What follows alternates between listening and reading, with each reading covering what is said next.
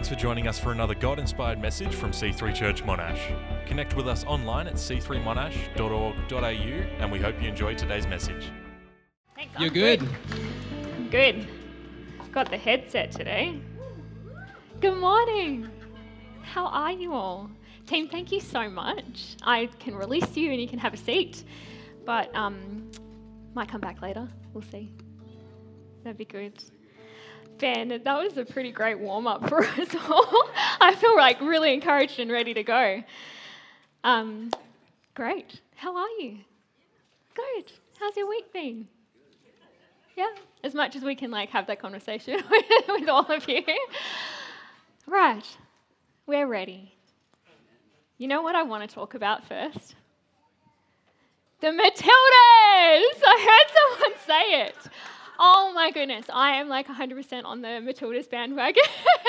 I feel like maybe I'm a little late to the party, but I have thoroughly enjoyed watching them play the last few weeks. Has anyone else? Yes? You know who's the real winner here? Small talk. Right? I don't think there's been something in such a long time where we have all watched and we can all talk about it. You can talk at the shopping centre with anyone about the Matildas, right?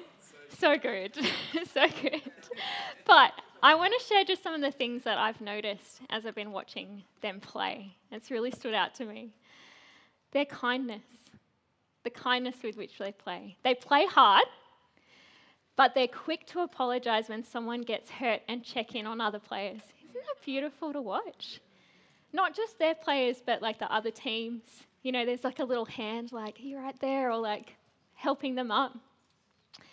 They play as a team rather than focused around a star player. They seem clear on what their role is, but also flexible. The media would have loved for it to be all about Sam Kerr, and she is undoubtedly a star, right? But I loved watching even Sam encourage her team, even when she was sidelined.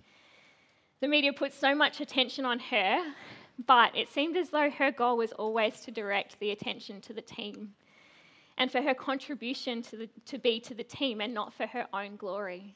Isn't that, it's so beautiful to watch. I loved watching how the nation responded to them. There's something so beautiful and attractive about that kind of unity on display. A team functioning as a galaxy rather than individual stars. And I think why it's so attractive is it's a reflection of the kind of unity God has called his church to. That's us. We are like the galaxy, full of different stars, each one of you. And as we're in unity together, we're reflecting what he's called us to be. This month we've been reading through Ephesians together, Pastor James encouraging us around the value of our communal engagement. Every part doing its part to build the church. And then Matt continuing with that last week as we gathered in home churches, and he challenged us around our belief about what church is and how it's expressed through each one of us. And Matt asks great questions, doesn't he? Did you have some good discussion? Yes. Yeah, wonderful. Well, today we're going to continue to look at the book of Ephesians and what it has to say about our shared value of servant-heartedness.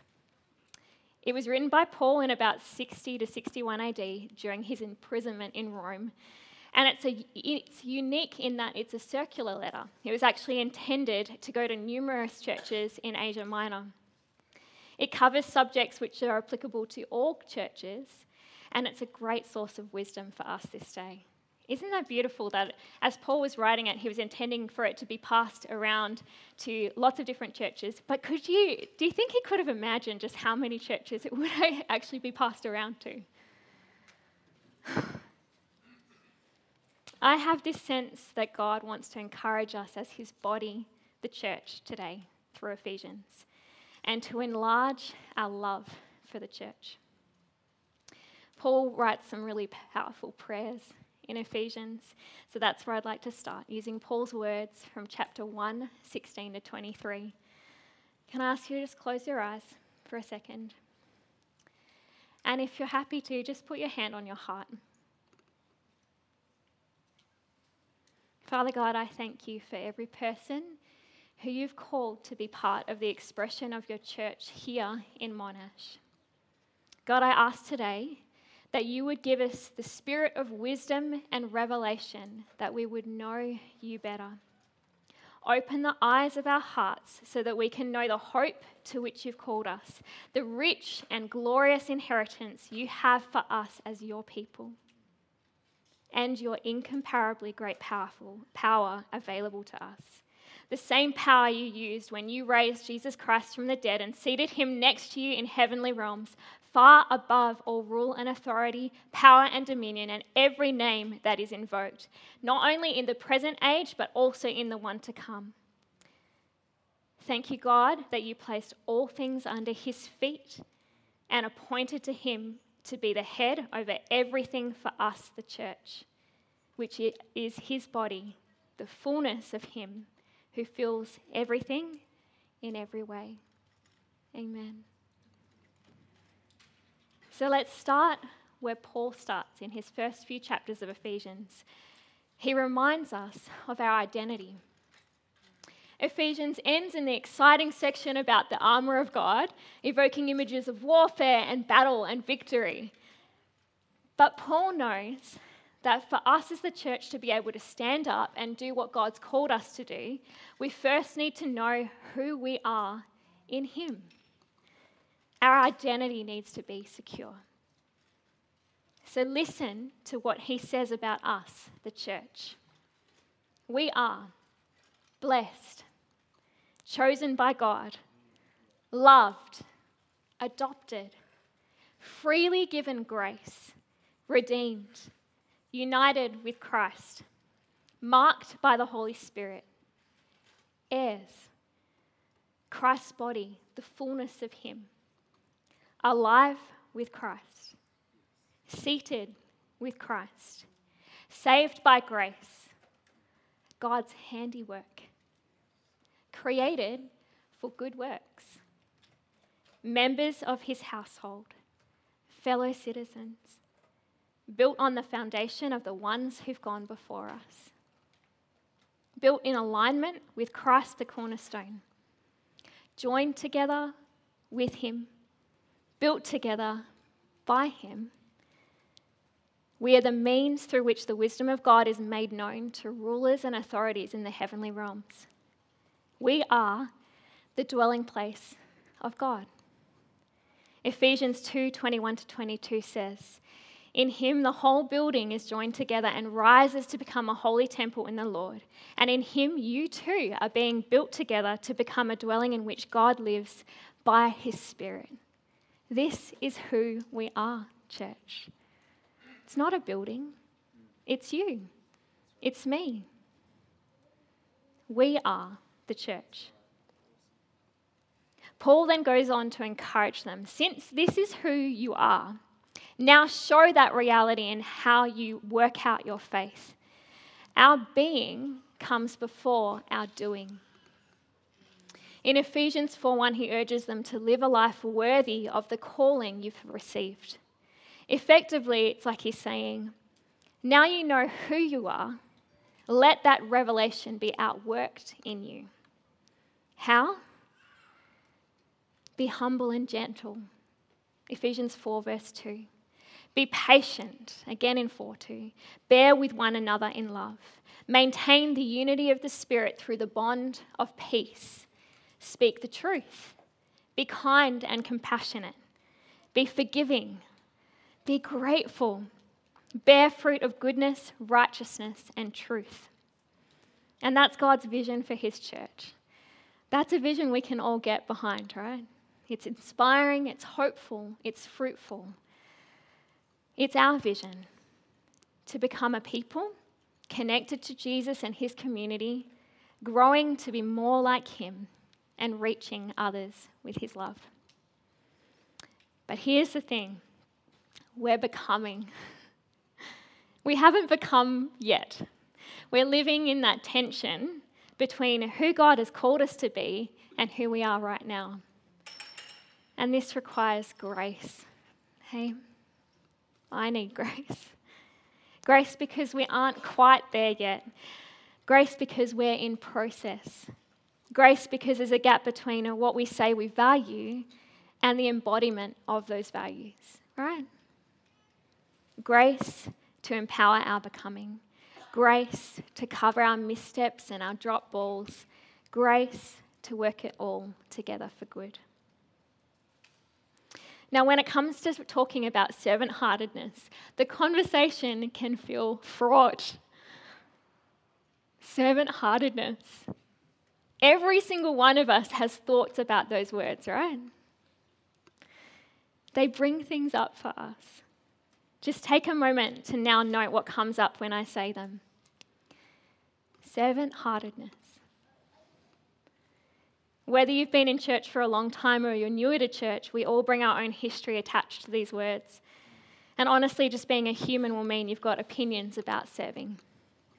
Maybe your heart leaps and you're filled with joy thinking of all the amazing opportunities and places you'll get to serve in your lifetime. Maybe you just scoffed and rolled your eyes. Maybe your heart hurts when you think of past experiences you've had in the name of being servant-hearted. There may be cultural connotations attached to it, or beliefs from your family of origin. And then if you serve for any length of time, it would be pretty normal for you to have experienced any number of the following injustices: being overlooked, being taken for granted, being mistreated. And Jesus would say, me too. He knows what that feels like. And yet, he is our great example of what it means to be servant-hearted, generous, going out of his way to reach the one, humble. Washing his disciples' feet was not above him. Sacrificial, full of love, but probably most importantly, obedient to the Father and graced by the Father. Listen to how Paul writes about servant-heartedness and Jesus in Philippians 2, 1-11. Is there any encouragement from belonging to Christ, any comfort from his love, any fellowship together in the Spirit? Are your hearts tender and compassionate? Then make me truly happy by agreeing wholeheartedly with each other, loving one another, working together, and with one mind and purpose. Don't be selfish. Don't try to impress others. Be humble, thinking of others as better than yourselves. Don't look out only for your own interests, but take an interest in others too. You must have the same attitude as Christ Jesus had. Though he was God, he did not think equality with God as something to cling to. Instead, he gave up his divine privileges. He took the humble position of a slave and was born as a human being. When he appeared in human form, he humbled himself in obedience to God and died a criminal's death on a cross. Therefore, God elevated him to the place of highest honor and gave him the name above all other names, that the name of Jesus every knee should bow in heaven and on earth and under the earth, and every tongue declare that Jesus Christ is Lord, to the glory of God the Father. Servant-hearted may be loaded words to you, but it's also the character of Jesus, who we are being formed to be like if we've said yes to being his disciple. This is why we need to keep realigning our understanding and our expectations around service. We must have the same attitude as Jesus had. When Vicky Simpson was here at the end of July, one of the thoughts she shared with us was around the idea of present truth. God wanting us to be established in present truth rather than past truth, to upgrade our beliefs. And today I believe there's an opportunity for an upgrade to our belief about what it means to be servant-hearted. Maybe you're believing something that's close to the truth, but it's not quite the truth. But there's an upgrade. There's a realignment. God helping us make a transition from what has been true or appeared true to what is now true. Maybe that's in your thinking about yourself. We need to be careful how we apply truth in each season. At C3 Monash, we talk about servant-heartedness in this way, and I'll just ask Addie to pop it on the screen. Servant-heartedness is having a generous spirit. We understand that we understand that being part of a community will cost us something. We give of our time, resources, and energy to meet the needs of our church, community, and beyond in practical ways. Kingdom culture embraces generosity and humility. It puts others first. This servant-heartedness is something we share in side by side. We give freely from what we have, not under compulsion, but enabling us to share the load and serve sustainably. And how this value of servant-heartedness is expressed is something we're going to need to keep working out, right? With God and in community. How it looks will be different in different seasons. And we need the Holy Spirit's guidance and the wisdom of trusted people around us to help us navigate it. It's not a value worked out in us just on a Sunday. It's a 7-day-a-week thing. It's every day. It's who we are. It's in the way we treat our kids, our colleagues, the checkout person at Woolies, our bosses, our clients, the parents on the footy field. So let me pose a question to you today. Is there anything getting in the way of you growing in servant-heartedness? Is your attitude towards serving like Jesus? Are you serving him wholeheartedly or half-heartedly or broken-heartedly? And if that's you, please hear me when I say Jesus has so much compassion towards you.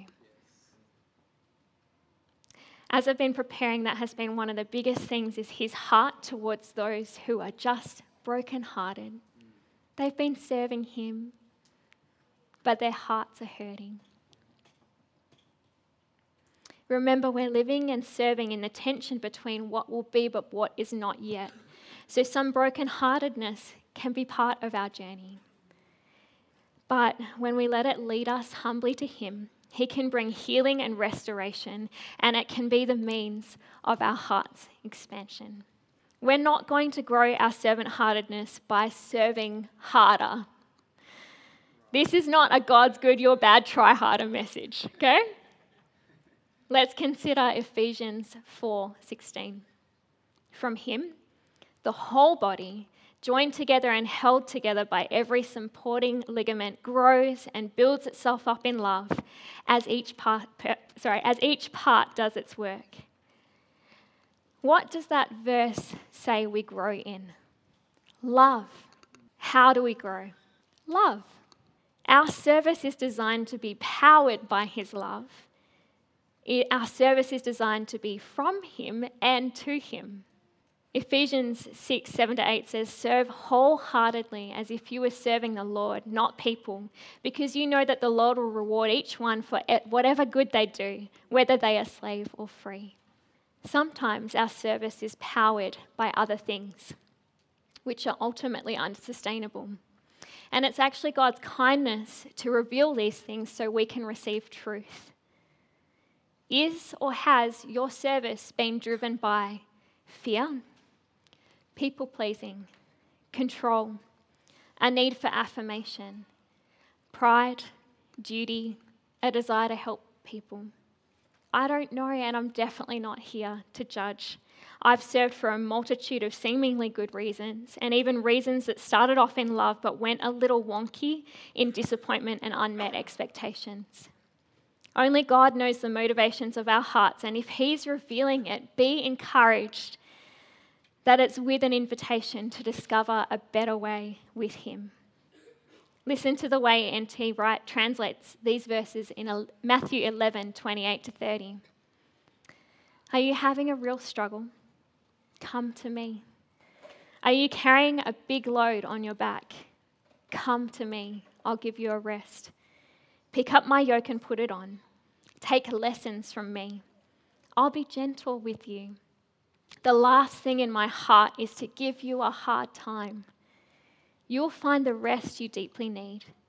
My yoke is easy to wear. My load is easy to bear. God is not using service to punish us, but service is an effective way of forming us. Our learning curves are natural and not shameful. Sometimes our service runs out of power. Galatians 6:9 says, "Let us not become weary in doing good, for at the proper time we will reap a harvest if we do not give up." Do you remember that verse? Have you ever wanted to say to Paul, "Yeah, cool, thanks, but I am weary"? Do you have any advice for that, Paul? And actually, he does. When we read the surrounding verses, his encouragement is for the church to bear each other's burdens. When there are things going on which are outside the normal load, there's an opportunity we can step in and carry things for each other. If you are weary, consider whether you need to let some of your burdens be carried by others, or you need to put them down for a season. He also encourages us not to compare ourselves to one another, but to carry our own load. Comparison drains us of joy, which the Bible speaks about as a source of strength. Comparing your service to what others are doing leads to pride or insecurity. But they aren't doing as much as I am, or, but I'm not doing enough. Either way, you'll get drained of power. Your servant heart might be a bit broken right now, and there's no timeline on the mending of a broken heart, but don't let it sideline you forever. Take the time you need to heal, but engage in the recovery. And don't isolate yourself from the body, because that's where you receive the healing and encouragement that you need. You might not be active in the way you were, but it doesn't mean that you're any less loved and appreciated. However much that lie might sound close to the truth, and however much there may be a gap in our working that in our community. A number of years ago, I went through a season where I was serving, but I was experiencing a lot of pain. And it was really confusing because I love God and I love His church. But I thought there was just something wrong with my heart and it needed attention. God in His kindness took me on a journey of healing. And it wasn't overnight. It was actually a long process, but one that I'm incredibly grateful for.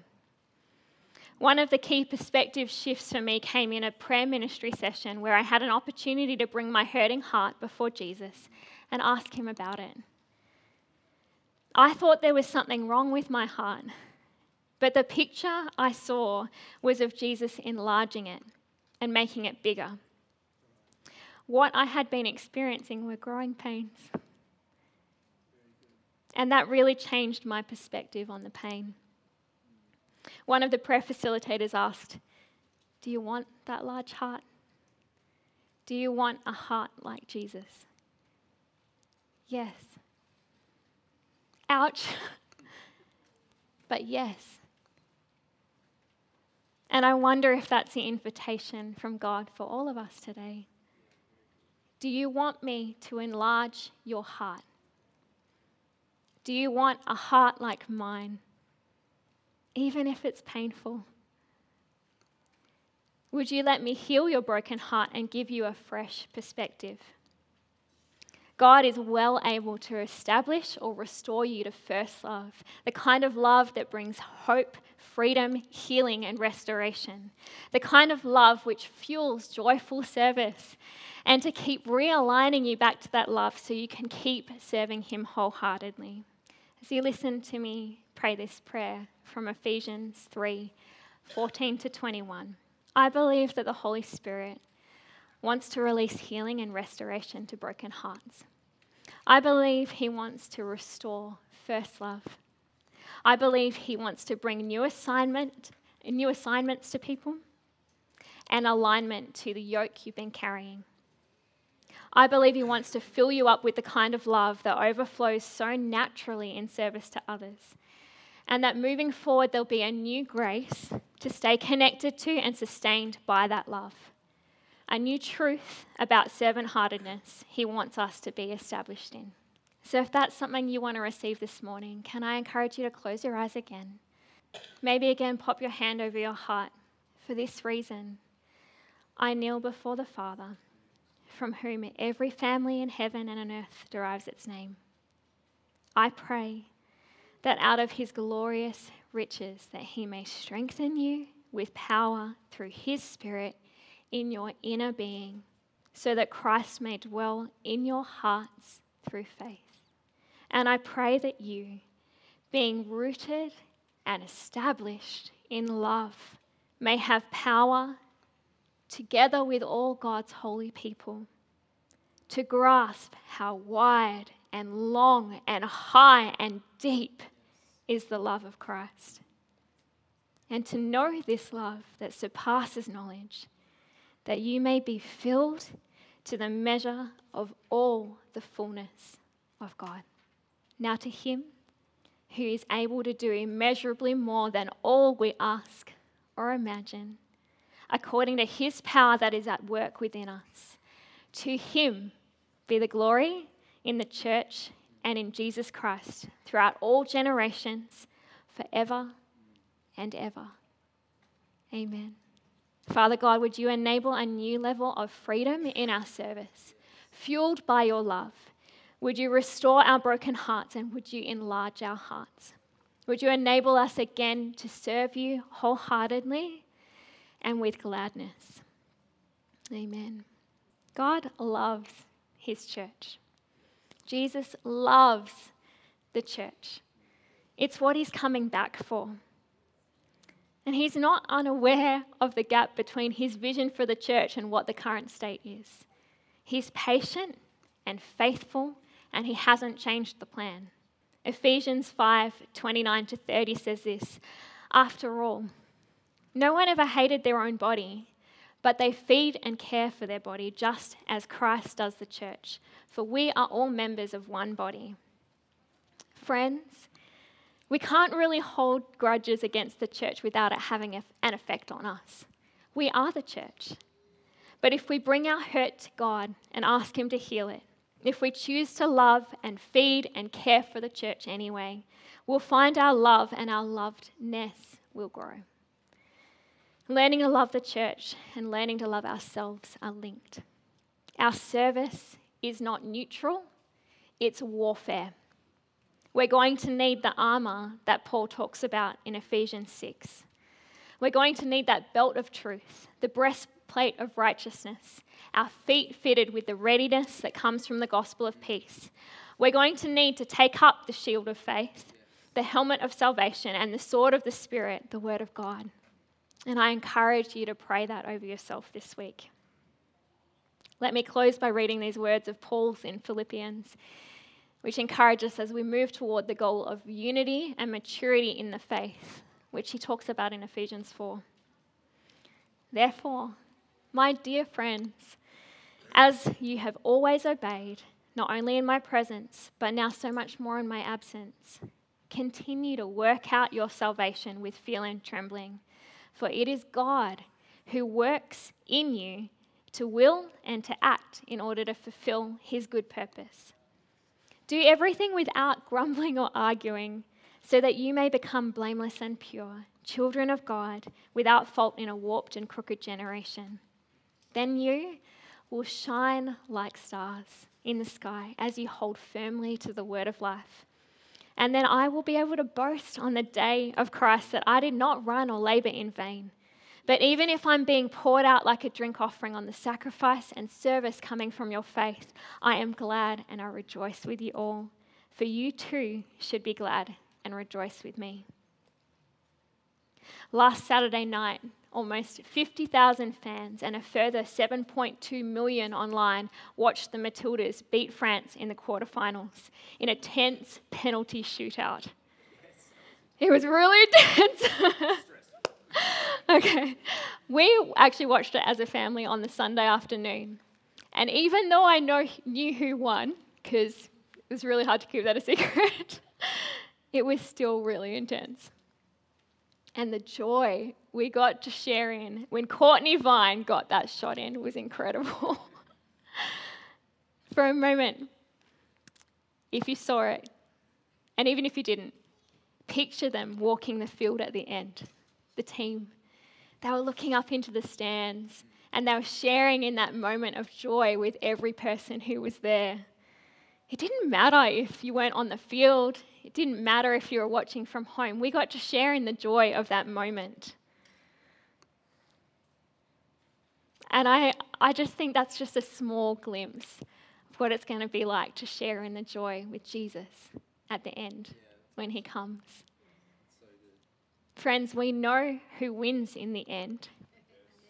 Jesus, the true vine.